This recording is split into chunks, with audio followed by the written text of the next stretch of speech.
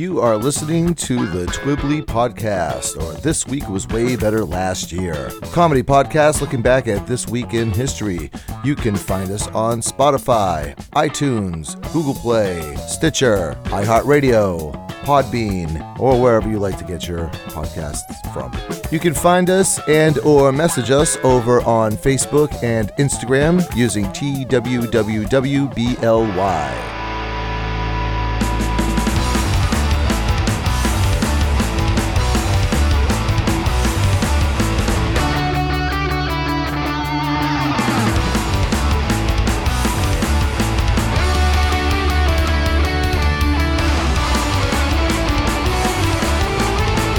All right, hey, welcome back to Twibbly, or This Week Was Way Better Last Year. My name is Bill with one L. With me, as always, he's going to lose his mind in Detroit, Rock City. It's Jeff McLajuge. Yes, I am.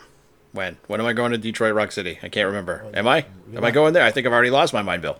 Get up, everyone's going to lose their feet or something. I'm pretty sure that's not the lyric. It's just going out there. Yeah. For those of us who still have feet. That's like on Family Guy there. I want to rock and roll all night and have a wonderful day. And have a really good time. And have a wonderful day. I love that line. It goes, I should have known you didn't like Kiss when you wanted to be Peter Criss. Not even Peter Criss wants to be Peter Criss.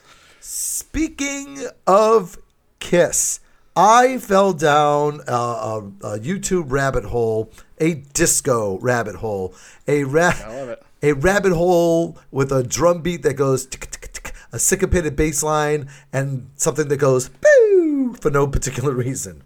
So, do you remember a song called Instant Replay? It's like 1978. Yeah, I barely remembered that song. I used to when I was a kid, I used to mash that song and the beginning of Bad Girls by Donna Summer together. So, the toot toot, beep beep. And then I would say Instant Replay. Two different songs, but I would mash them together. So two different songs and two completely different subject matters. One is about picking up prostitutes and the other one is not. And the other guy, just putting that out there for you. And the other one must have been fun to sing as a kid. Yeah. Now here's the question: which is which? So anyway, so I was like, I don't remember anything about that Instant Replay song other than the Instant Replay bit. So right. I go to YouTube and I type in 1970s song Instant Replay and see what comes up, and here it is. It was Dan Hart. So I'm watching the video because there's a performance video, pre-MTV performance video. Yeah. Right away, the bass player leaps out of the screen at me. I was like, oh my God, that's G. Smith. It was G. Smith from the Saturday Night Live Band. He was also in Hall & Oates, right? And then I look over at the guitar player and I was like, wait a minute, is that Vinnie Vincent? And it totally was. Well, it's Vinnie. Did the guy look kind of like someone had sex with a ferret? And then produced a litter of children? It looked like... If so... Yeah, it looked like Mick Mars from Motley Crue had sex with a ferret, yes. Truth be told, Bill sent me the link to the video, and that is indeed a ferret man. Yep. Yes. It's Vinnie Vincent from Kiss. You go further down the rabbit hole. Before he joined Kiss, this is such a weird thing. Vinnie Vincent, whenever he was in Kiss, he was in Kiss for Blink and You Miss Him, but he wrote some really good songs for them, Lick It Up being one of them. And then even after he had left Kiss, he was still kind of on board as a songwriter. And one of their best albums from their no makeup period, Revenge, he had his hand writing a lot of those songs. But back when he was doing the disco Instant Replay business, he also... This is such a weird thing. All right, do you remember Happy Days? I remember Happy Days. Do you remember a spinoff called Joni Loves Chachi? I do indeed remember the spinoff Joni Loves Chachi with Aaron Moran and Scott Baio. Yes, and do you remember how they... As the titulars Joni and Chachi. Yes. That word's going to come up later, I think. Which one? Titular. Chachi? Titular. Oh. Because it's fun to say. So there's not a lot of reasons to say Chachi. So I suppose that makes sense. At any rate, you know how in the show that they used to, I think in every episode they sang a song back and forth to each other? I guess. I think I was still in the having to go to bed after the Muppet Show phase of my life. Right, when yeah. that show was on. That show didn't last very long. It wasn't very popular. Right. But they used to sing back and forth to each other on the show. Well, a lot of those songs on Jody Loves Chachi were actually written by Vinnie Vincent. Oh, well, that's cool. Yeah. I didn't know that. That's neat. Yeah. What a long and varied career that man has had. Well, it was like Dan Hartman, right? The guy who does this sort of middle of the road white boy disco song, right? Yeah.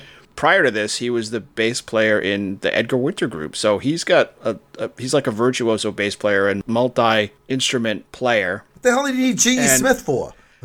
Right? Well, again, like, maybe G.E. Smith is just in this for the video, or it was on the touring band or whatever. Because Hartman was a songwriter too. One of his songs shows up as in one of the parts of one of my favorite movies, a film called Streets of Fire. Uh-huh. So he wrote the song called "I Can Dream About You" that was done by this like sort of, they had it done on stage by this all black sort of vocal band. Oh my God! The film is set in the 1950s. So okay. Here's the thing. All right.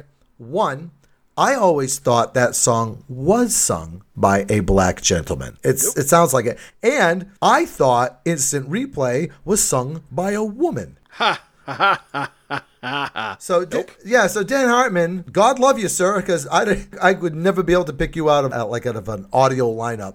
Would you recognize the voice of the assailant?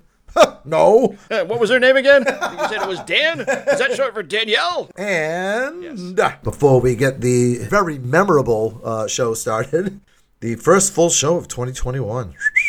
Yeah. So before we get the show started, of course, we have our trivia question. Speaking of Joni Loves Chachi, it's really commonplace now for a television show, in particular sitcom, when they reach the end of their run, they have a series finale. Obviously MASH did the movie, and then most famously, I think Seinfeld was one of the most watched series finales ever. Right. They often end it with like a clip show, kind of like a greatest hits. Yeah, it's because by then all the actors are like, screw this show. Yeah, exactly. And then they all split. Right. Or the father from the Brady Bunch who hated the script so much he just refused to be in it. Yeah, right. I'm not going to be in this one. You guys can use the hair dye on those rabbits, so I'm going to be over in the cantina. So at any rate, what was the first television show to have a series finale? Gee, oh man, I don't know. I'm gonna have to take a guess at this later. Maybe there's a clue in today's episode. Maybe. Let's make a show. Let's have a podcast. This is the week beginning January the 4th, and hey, why don't we have you start this week? January 4th, 1999, former professional wrestler Jesse the Body Ventura is sworn in as the governor of Minnesota. Jesse the Mind Ventura. I think he's the only professional wrestler who's gone on to get involved in government, not be sort of appointed there, kind of like the McMahons were involved sort of with the Trump administration, but he's run as a Green Party candidate. He's run as a Libertarian. I don't know if he was a Green candidate when he was elected governor or if he was an independent. I believe he was independent. He was governor of Minnesota for 4 or 6 years. Him and the other 17 people that live in Minnesota. As far as wrestlers get going for public office, Linda McMahon ran for the Senate in Connecticut, but in wrestling terms, she did the job. She got beat handily. Someone with a foreign object. Bob Backlund, kayfabe, ran for president. So.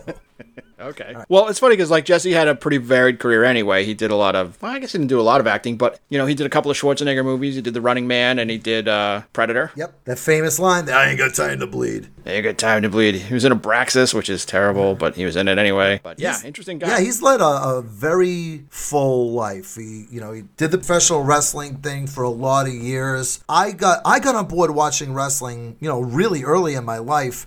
And I barely remember him wrestling. I don't know if he had an injury that took him out of the game or if McMahon just liked him better on the microphone because he did more commentary than he did wrestling. I remember he had a big feud with the Polish Hammer, Ivan Putski. Like, I used to remember watching him wrestle Dr. D. David Schultz. Yep. That's going back a bit. Remember when he beat the crap out of that news guy? You think wrestling's fake? That's an open hand slap. Yes. So Jesse Ventura still, he's got a podcast, I think, now, and is playing the sort of punditry circuit because he comes out and he speaks a lot for sort of libertarian ideals and values and stuff. Yeah. He had that show too about conspiracy theories too. Yeah, that's right. I forgot that was even on. I don't know if I think that ran like 2 seasons, right? Yeah, it was on a little longer than I thought it was going to be on for. Let's put it that way. Jesse Ventura studies the stuff. That wasn't what it was called, but it might as well have been. Right. It was basically... I'm sending Team Ventura out to Area 51. They got exactly as far as everybody else who goes to Area 51 gets. And then they turned around and came back. I'm just imagining, like, the pitch meeting. We need a show for people that like cryptozoology and wrestling. We need a show that Bill would like, is what we're looking for.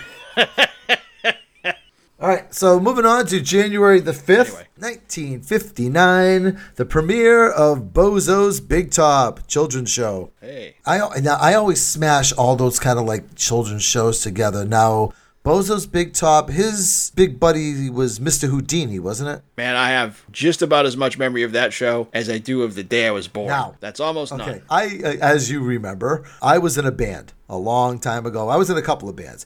But my first band that I was in, the guitar player, we actually used to practice like at his house. So he had like an apartment. His father wasn't home. We would just practice there.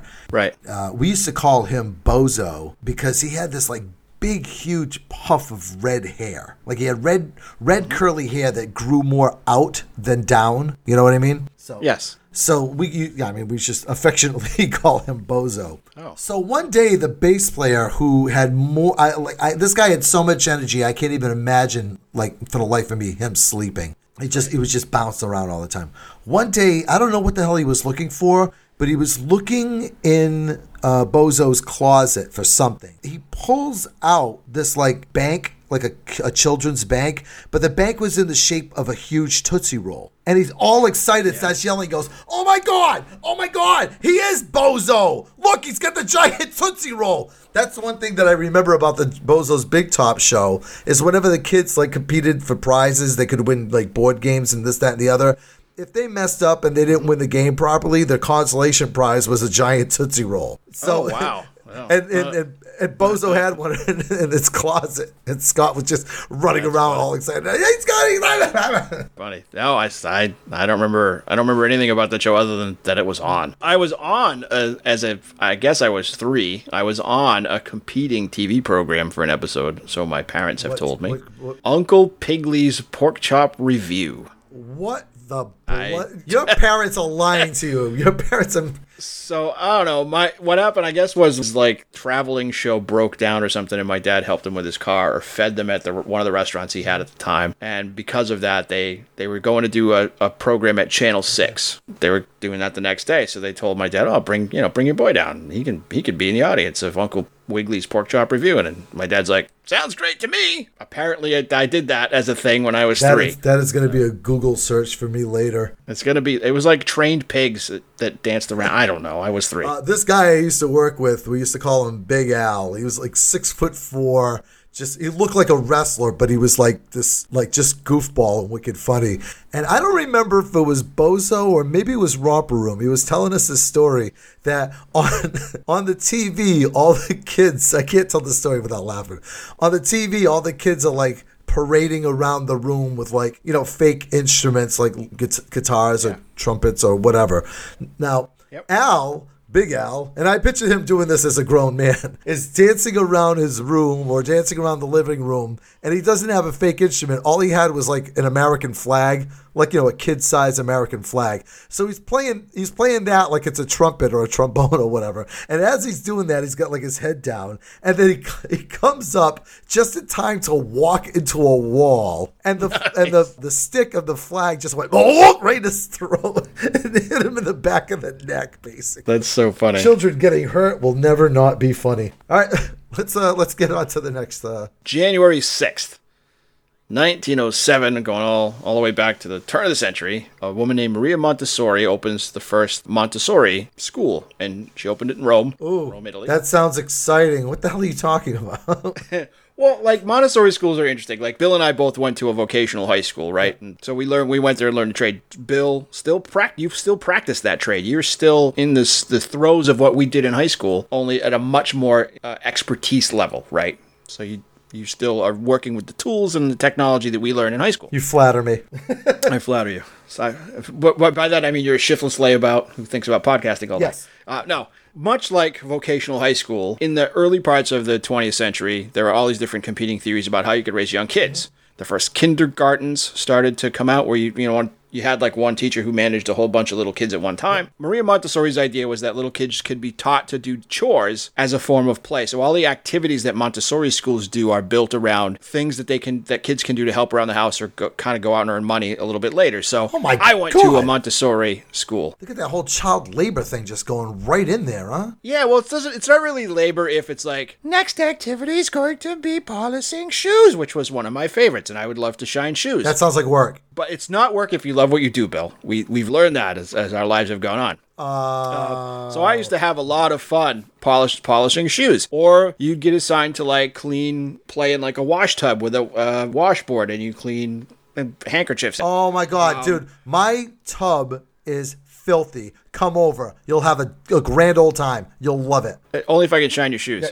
But anyway, so Montessori schools are still open today. That style of teaching, although it's adapted some, now they have kids who are putting together circuit boards as an activity, or learning to do computer programming, or taking inbound phone calls for customer service for like Amazon. Or going down to the coal mine to see if for air quality. Fixing cars. Doing all the dangerous jobs, getting into little pipes on the way into the nuclear power plants with a scrub brush.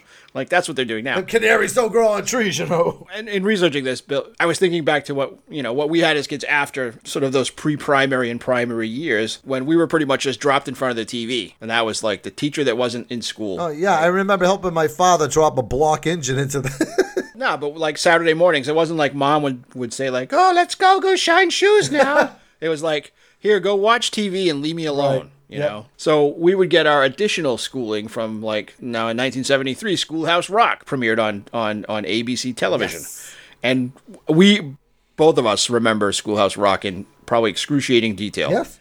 We just did a trivia because it was educational TV, and I'm saying educational as I'm making air quotes when I say this, that the FCC required stations to put on, and they couldn't do toy advertising during those times. So to fill in the bumpers between TV shows, they could put in educational content, and then they could put commercials on in the afternoon when kids' TV was on. So we got Schoolhouse Rock instead of ads for He-Man toys or whatever, G.I. Joe. First one of Schoolhouse Rock was a multiplication one, and it was 3 is a magic number. Yes. And to this day, whenever I'm counting something, and I have to do a lot of counting at my job, whenever I'm counting something, I will count by threes, and I will sing that song to this day. I still do it. 3, 6, 9, 12, 15, 18, 21, 24, 27, 30, and I have to sing the song to this day to count by threes. So much like you, like I can still remember, I think all the lyrics to that song and almost all the lyrics to almost all of their songs.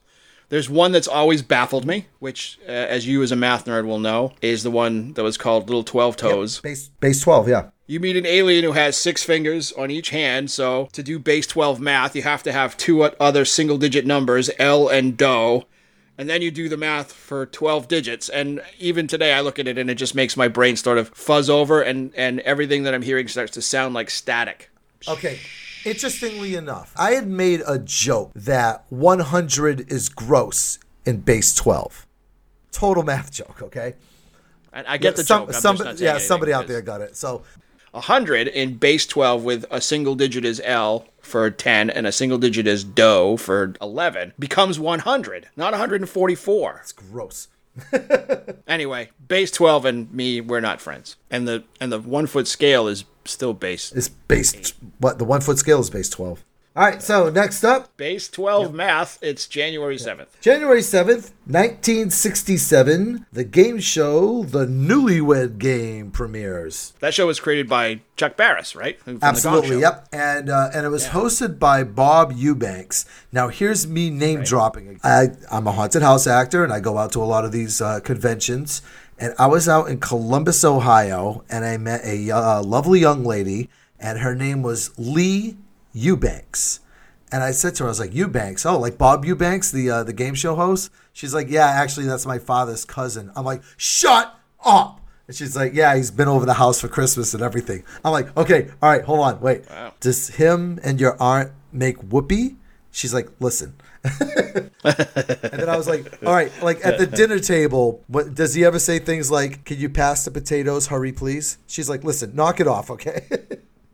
Yeah, I think that show is kind of cutting edge for its time because it was so ribald and set the stage for stuff like all the double entendre type of game shows that would come later, like Match Game and the Hollywood Squares and stuff. It could get pretty racy. I mean, obviously this is the late '60s, so you're still in that like nobody really talks about sex, but there's in the middle of a sexual revolution too. At the same time. Mm-hmm. So like everything that gets brought up, it's like ooh. The audience. The basis of the show was you would have couples that were married for, I think it was less than 2 years. One person would leave the stage, and they would ask the remaining person a bunch of questions, and they would have to answer how they thought the other person would answer. And right. And the questions were they weren't like complicated questions like base 12 math. It was more like, what's something that your husband would say after a nice dinner at a restaurant, to you on your way home, right? Or something like that. What is your husband going to want for breakfast tomorrow, or something like that? And the most famous blooper of all time was, where is the strangest place you've ever made whoopee? And that was their like big joke because you couldn't say had sex on TV, so they would say make whoopee. Right. And the question was, where is the strangest place you have ever made whoopee? And the girl said, in the butt? Right on TV. Yep. Awesome. Well, yes. I think that got bleeped, but or it didn't make it. But you can find it on YouTube. Yep. That's out there. Link in description. And that show's actually carried on too. I don't remember the name of it, but they had a very similar like premise, but instead of being newlyweds, it was like siblings. Like a younger brother and an older brother, or a younger brother, older sister kind of a thing. That's going to make for some strange questions, Bill. I'm just going to put that out there. Because if you ask, what's the strangest place that you've both made whoopee? And it's like, well, it's my sister. Yeah. Well, all right. That's weird anyway. Yeah. So. Alabama? Yeah. Yeah. No. They certainly didn't answer questions like that. Oh, okay. All right. Move on to the 8th. What do you got? January 8th. I feel like I'm trapped in the very early 20th century here, but 1902, New York State Assemblyman Francis G. Landon gets a bill passed to criminalize a man turning around on a street and looking, I'm going to put my air quotes up here, looking at a woman in that way. I don't know what way that is, but looking at a woman that way is illegal, or it was illegal in New York State. State of New York. Turning around on the street and looking at a woman in that way. In that way. That's the way the bill was written? Yep. Oh, that's amazing. That's the language. And when I think about it, I'm like, yeah, okay, you want to you want to discourage people from catcalling, and right, this is just starting to be the beginning of the very early embryonic stages of women's push for equality in the United States, right? Right. So I can totally see that. But then I remember like these women dressed in Victorian clothes, like who turns around and goes like, hey, two women in like 17 feet of petticoats and a jacket and a coat and a gigantic hat. Like they just look like a curtain has walked past you. Like what way are you actually looking at them? Are you looking at them like, where the hell's the rest of the house? Because the curtains are walking down the street. Look at the ankles on that broad, huh? My goodness, you can't even see them. Everything's hidden. Beautiful. But I don't, it's crazy. I don't know what in that way means. Kind of a parallel line, or like off, since when do we stick on the topic? But I remember years ago listening to the Alex Jones show for comedic purposes. And, he's always pitching his own products over there. And he was pitching this like, off-brand kind of like Viagra or whatever, this herbal Viagra and vitality pills or whatever. He's like, I got more energy, I got more vitality, and more of a twinkle in my eye. That's how he said it. It makes it very good when I'm home looking at Sleestack porn.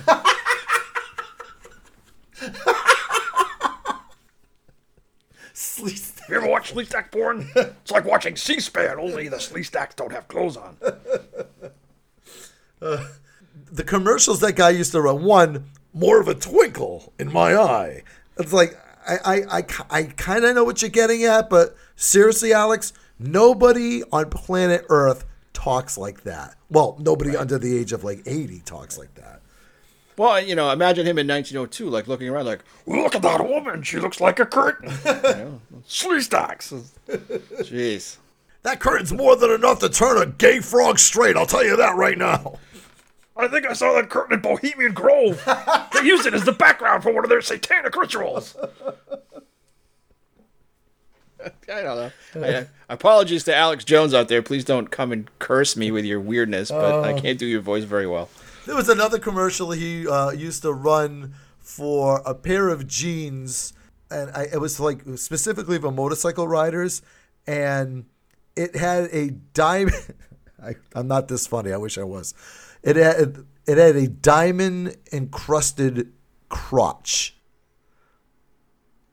I did not stutter on that at all. That's exactly what it had. It had in the crotch of the jeans, it had like diamonds. That way, if you like an accident on your bike and you go road rashing, road pizzaing down the thing, your private parts will be protected and not get all splattered everywhere because you have a diamond crotch. Diamond encrusted cod piece, huh? Yeah. I can see how that would work. And it even had a jingle. It was awesome. Love the way they fit. They put a diamond gusset in the crotch where you need it most. Blue diamond gussets got it. Others don't. Oh my God. Go Alex. And the flavor for his Vitality drink was Beyond Tangy Tangerine. Beyond Tangy Tangerine. Yeah. Beyond Tangy Tangerine. That's a conspiracy that you don't buy it. Straighten them frogs right out. We got this directly from the non-globalist tangerines. All right, let's get on to the next day. It is January the 9th, 1493. Christopher Columbus. Friend of Native Americans. Yes, everywhere. yeah, friend of the podcast. Yeah, Christopher Columbus discovers, or first sights manatees. It's true. He does. He's the first person to really catalog them for the West. Christopher Columbus, and probably rightfully so, gets a lot of heat every year right around Columbus Day on the internet, and then everybody forgets about it afterwards because we were brought up thinking that Christopher Columbus discovered America, which he certainly did not. He was sent over here from Spain to promote Catholicism. But yeah, along the way, he discovered a manatee, which a lot of times people thought manatees were mermaids. You ever see a manatee? I have. I have seen. Do they look like mermaids? No, they are not sexy creatures at all. I don't think that stopped Christopher Columbus, though. No, probably not. Although, who knows? Not a lot of shade out there on the open ocean, so you get sunburnt and crazy. Yeah. And it comes a little bit later in the year, but it's probably like January 10th or 11th, where he's recorded as saying, "Oh, the huge manatee." Oh, yeah, that's good. That's good. What you don't know is that much later on in the year, like around December or so, like the end of the year, they passed a law that you're not allowed to look at manatees in that way. Oh. Damn it. It's turning the manatees gay is what it's doing.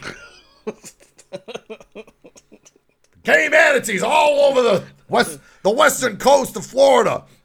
Oh, the gay manatees. I saw a manatee like in the wild. I was in Naples, Florida. We were on the dock looking down, and the girl I was hanging out with, she was like, "Oh my God, look, there's a manatee." I'm like, "Whoa!" So yeah, they're not sexy. I don't know why people thought those were those. Well, were I mean, I think it's probably because, like, if you've been out on a boat for 7 months, and every time you look over, it's like, there's Bob, and you look over your other shoulders, there's Steve. Yep. It's like.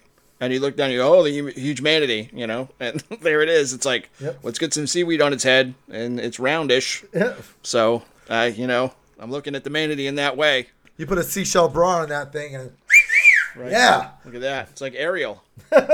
Let's wrap up the week with January the 10th. January the 10th, 1927. Not the first science fiction film, but one of the best known of the earliest science fiction films. It was feature length.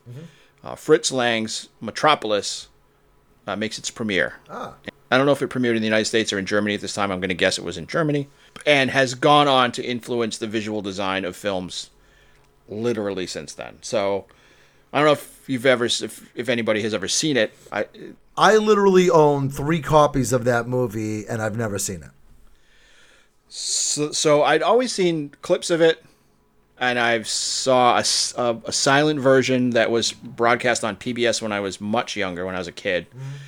And then Giorgio Moroder re-released it with some found elements that had been restored to the film, because it's always been in a state of disarray. Right. And retinted the films and released it with a modern score in like 1984, 85. Saw that in the cinema. And then only maybe 5 or 6 years ago, a complete print of the original first release of the film, unedited, was found in either Brazil or Colombia. It's like 3 or 4 hours long, isn't it? Yeah, it has since been released and restored out, and that's the version that sort of shows up on the Criterion Collection and other stuff now. Yeah. And it's really, really interesting to watch. To watch the film, because the storytelling is so good. The metaphor of how society can be stratified is really good. The visuals are amazing, and it's not a fun film, but it's a really interesting film to watch. They turn a woman into a robot or something. I don't know much about it. No, they turn a robot into a woman. So the briefest of time to describe the film, there are 2 types of society. There's a society above the ground, right? That's where all the rich people are. Yep. And then there's a society underground. That's where all the poor people are. And the poor people all work on machines to keep the rich people happy. So this is not unlike the Time Machine in a way. Sort of. Yeah. Condensed. But what happens is there's a professor named Rotwang, who's found a way to turn a robot into a human woman. Meanwhile, there's this really inspirational woman who lives underground, who is talking about the future that the workers will have when things are better, and not to lose faith in themselves, and to organize. So they send this robot woman down, Maria, and she takes this woman's place and is this, like, encourages people to do terrible things. And they sort of smash up the machines and they kind of screw themselves over. In the meantime, the son of the chief industrialist of the city falls in love with the actual Maria and goes down to try and rescue her from where she's being held. It's a really interesting film. Again, it's more potent for its visuals than it is for anything else. Yep. The visuals of people working themselves to complete exhaustion in a day that is based on a 10-hour clock. Because they're always underground, they never have to see the sun. That clock's in base 10. So it's really fun. It's worth checking out for sure. Yep. Fritz Lang's Metropolis. Interesting also about Fritz Lang. Not only did he do basically what is the first science fiction movie, he also did a movie called M 4 years later. And M is basically the prototype for what we now know as a slasher film. Police procedural too. Yep. So yeah, M is a fantastic film. It's one of my favorites, and that's Peter Lorre's first movie, and focuses on Peter Lorre's this possessed sort of terrible child murderer in Dusseldorf, and how the police are looking for him to try and catch him, and the gangsters are looking for him and trying to catch him because he writes letters to the press saying that he's going to kill again, and no one knows who he is. He hasn't left any clues. Because the cops can't find him, they crack down on the underworld, and because the underworld is being cracked down on, they want to catch this guy too so they can give him to the cops. It makes you sympathetic ultimately at the end for Peter Lorre. It's really, really weird. It's a really weird film because it has so many facets, and if you watch that film, you'll see it won't look like anything special because everything that's been done in that film has been done thousands upon thousands upon thousands of times since in film and television. But this is the first place that it was done. Great movie. Great film. So let's get on to the celebrity birthdays. January 4th, 1958. Also, the birthday is January 4th, 20 minutes into the future. January 4th, 1958 is an actor named Matt Frewer, who everybody would better know as Max Headroom. Max Headroom was an interesting character. Yep. And I feel like sometimes like him, I'm on so many Zoom calls for work that like my whole day is like, hey, can you hear me? Hey, you're on mute. And stuttering, digital, and everything else. Right. So yeah, Max Headroom and Matt Frewer had a very prolific couple of years there in the 80s. I mean, everywhere. Max Headroom was everywhere. He had his own talk show on Showtime. He was a spokesperson for a couple of years for the Coca-Cola products. Yeah, he was just everywhere. And it was a character in a short science fiction film called 20 Minutes into the Future. There was also the show, the Max Headroom show, which was like, yep. It wasn't an interview show though. It was a science fiction show. Yeah, it was based on the short film 20 Minutes into the Future. Right. Do you remember where he got his name, Max Headroom? Yeah, because he was a reporter. Yep. With integrated cameras and stuff in his, I guess on his clothes, if I remember right, and he like was leaving a parking garage on a motorcycle, yep. and the gate closed, and it said maximum headroom on it. Remember, max headroom was like 6 feet, right. And he smashed into it. Yep, and then they uploaded his conscious into a computer, but the computer wasn't strong enough to handle it, which is why he glitches all the time. All right, next up, January the 5th. Who do you got? January the 5th. I have 1969, January 5th, 1969, your friend and mine, Marilyn Manson. Mr. born. Brian Warner. Brian Warner. I remember the first time I saw a Marilyn Manson video. I saw the video for The Beautiful People, like one morning on MTV, and was like, I don't know what this is, but I have to go get it right now.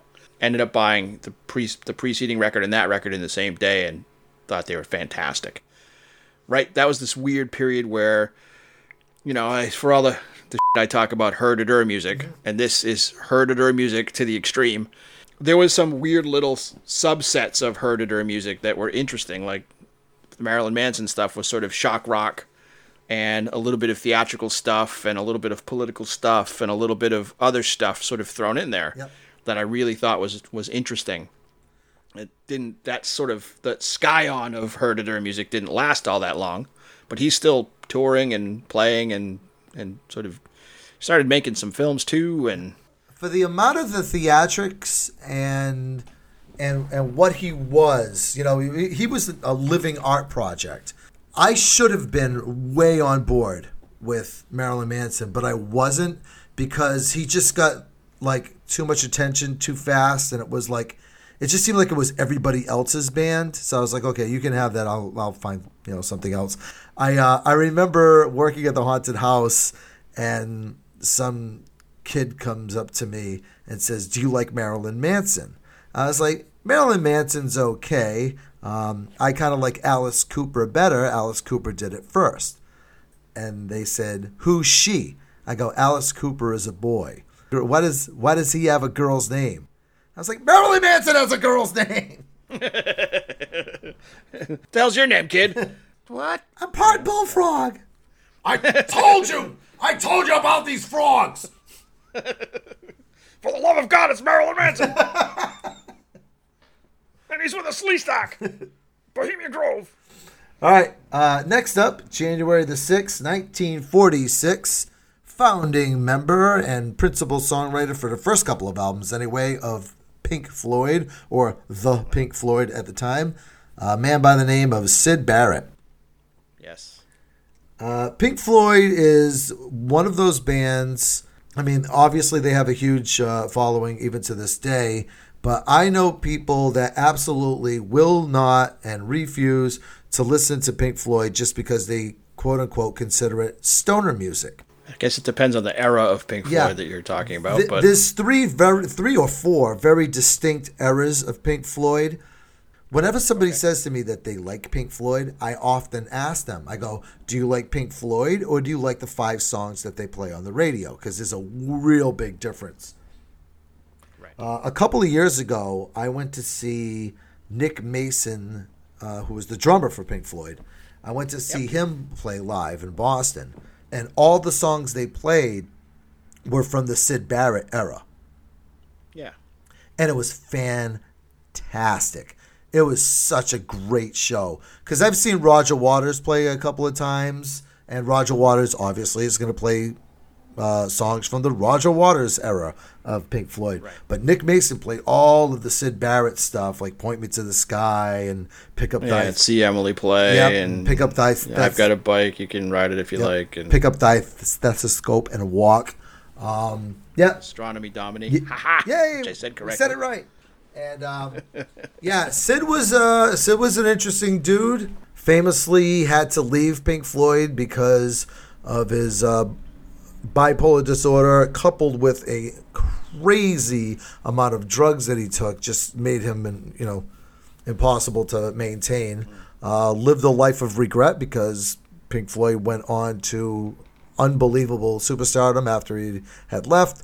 And he did a couple of solo albums, which are interesting to listen to.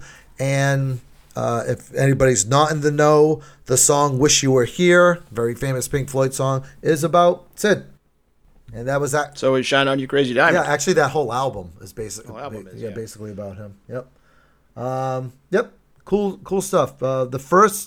The very first Pink Floyd album, "Pipers at the Gates of Dawn," worth looking up if you get Spotify and you can just listen to whatever. Look up some of the stuff on there. If you don't know Pink Floyd, look up some of the stuff. You'd be like, "This is Pink Floyd?" Yeah, that's kind of how they started. They were, similar to early, like we said a couple of weeks ago, early Pink Floyd is very similar to early The Who or Beatles at that point in time. Moving on.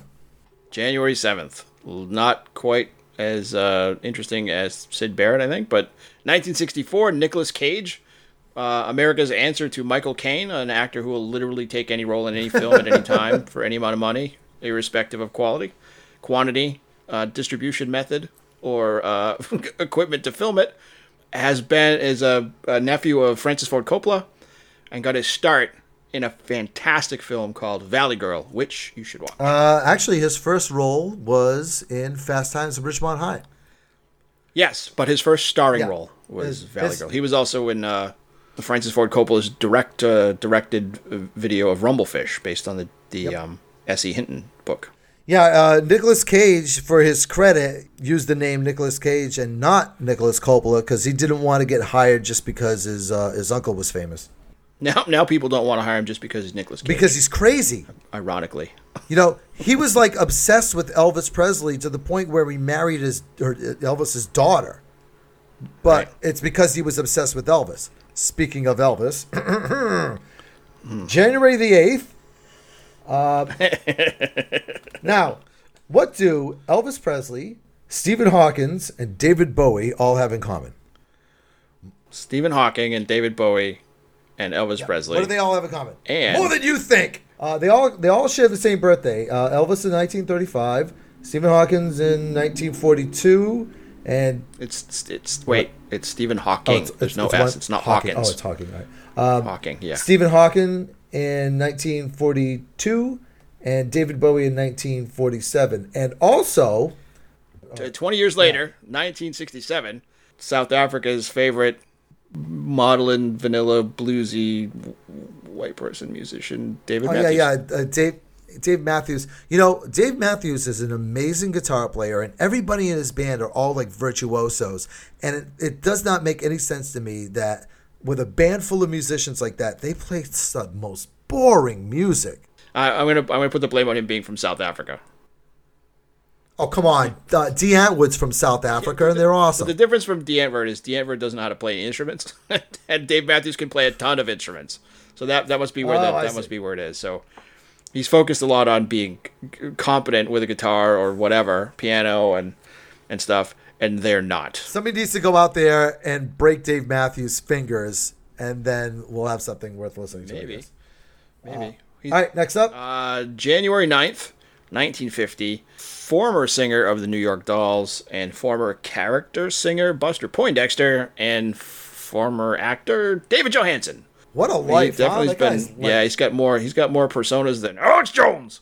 He's out there. He's been all kinds of stuff. Yeah, he started out there with Yeah, with the New York Dolls, basically inventing glam rock as we know it. And that New York Doll, I mean, there's 2 New York Dolls albums now, but that first one that came out in 74, 72, 73, or something like that, definitely an album worth owning. Yep. And then he broke out on his own. He was David Johansen. Early MTV used to show a lot of his videos. Yes. And there was one where he did, do you remember this? He did a medley of 2 or 3 Animal songs. I have. He did. We gotta get out. I have no idea. Well, what that? No, yeah, he did a medley. It was we gotta get out of this place. Oh, I thought okay. I thought you meant songs about animals, and I was like, I don't know any songs about animals. Like what the hell band, are you talking about? Animals. The band, the Animals. Yes, we got. Yeah, we gotta get out of this place and House of the Rising Sun. And no, he didn't do House of the Rising Sun. He did House of the Rising Sun later with the Buster Poindexter. Okay. But anyway, it was 3 Animal songs, and that was from an album called Live It Up. And that album and video was actually recorded at the Paradise in Boston. Oh, wow. Oh, cool. Yep. Cool. I also remember him as, when he did the Hot, Hot, Hot thing as Buster Poindexter. And it wasn't immediately clear to the world that was David Johansen. Right. And then when it was revealed, people were like, get out. Yeah. And for those of us who knew him, were like, you can't tell from his voice. That sounds just like David Johansen. Those Buster Poindexter albums, Hot, Hot, Hot notwithstanding, but those Buster Poindexter albums are actually very fun. Yeah, they're a lot of fun. Yep. And then he did some acting. He was in Scrooged. Yes. And he was in Let It Ride. With Richard Dreyfuss, right? Yep. Richard Dreyfuss and yep. And what else was he in? He was in the remake of Car 54, Where Are You? Yeah. For those of you who remember that used to be a TV show. All right, and let's wrap up on January the 10th, 1904. Ray Bolger, who you would know. Yeah, exactly. You would know as the Scarecrow from The Wizard of Oz. I had to look it up because I couldn't remember which Wizard of Oz guy he was. Yep. So. Yep. Born right over here. Scarecrow. Yep. Born right over here. He's from Dorchester, Massachusetts. As if you can't tell when you hear him talk in the movie. I remember seeing him on a kids show. I remember seeing him on a kids show. He was talking about the makeup and the prosthetics that he had to wear to be the Scarecrow. Actually dug into his face so much so that he got permanent laugh lines from it. That he permanently looked like the Scarecrow from that point forward. But it was because of the mask and the prosthetics. Jeez. Yep. So you look at him as he was older, you could see those lines just etched into his face from the mask. Yep. Oh, gee. Did they try to kill everybody that was in, or maim everybody that was in the friggin' Wizard of Oz? Yeah, seriously. There's that. There's the woman who played the witch who got burned and who had a horrible skin reaction to the green color they put on her skin. Right. Friggin' Dorothy ended up addicted to drugs. I'm telling you, it's like a slow motion snuff film. It's a terrible, terrible thing. It's a train wreck, but it's taking place at a glacial pace. If The Wizard of Oz, instead of being a movie, was a song, it undoubtedly would be the worst song ever. What is our contender this week, Young Jeff? Our contender this week is the... Are you ready for this? All right, so this week's worst song ever is a story song, Bill. A story song that was recorded in 1975, went to number 1 on the country charts in 1976 on January 7th. And then... the 70s is just peppered everywhere with these story songs, and they're all trash. They're all trash. And this one's a novelty song as well. It's called Convoy. Oh, and I remember this one. Yeah, it's actually recorded by, I think the guy was a DJ, C.W. McCall, who recorded the song. It went all over the place. Well, it sort of tied in with this surprisingly short-lived fad where everybody wanted citizens band radios in their house so they could talk like truckers or listen to truckers talk to one another. Or they put them in their cars. Whatever. Before cell phones, right? So you want to stay connected to people. And on the Citizens Band, there are rules and regulations that you have to follow and the range measurements and stuff. And it's kind of a neat hobby that it's still around a little bit, but nowhere near as much as it used to be. And this song capitalized on it by taking a whole bunch of trucker slang and building this incredibly stupid song around it. And it's not that the story is stupid. It's not. It's like a bunch of truckers band together and do something. I can't remember what. But it's produced in a way that is so terrible that it's almost unlistenable now. Let's play a clip. Okay. Yeah, them smokies as thick as bugs on a bumper. They even had a bear in the air. I says, calling all trucks, this here's the duck. We about to go a-hunting bear. Cause we got a great big convoy rocking through the night. Yeah, we got a great big convoy. Ain't she a beautiful sight? Come on and join our convoy. Ain't nothing but a getting our way. We gonna roll this trucking convoy across the USA. Convoy. You want to give me a 10-9 on that Big Ben? Negatory, Big Ben, you're still... Yeah, that kind of like leans into, it reminds me of later on Frank Zappa did a song called Valley Girl, where his daughter was talking with all this, the slang from San Fernando Valley in California. Yeah, we just mentioned Valley Girl with Nicolas Cage.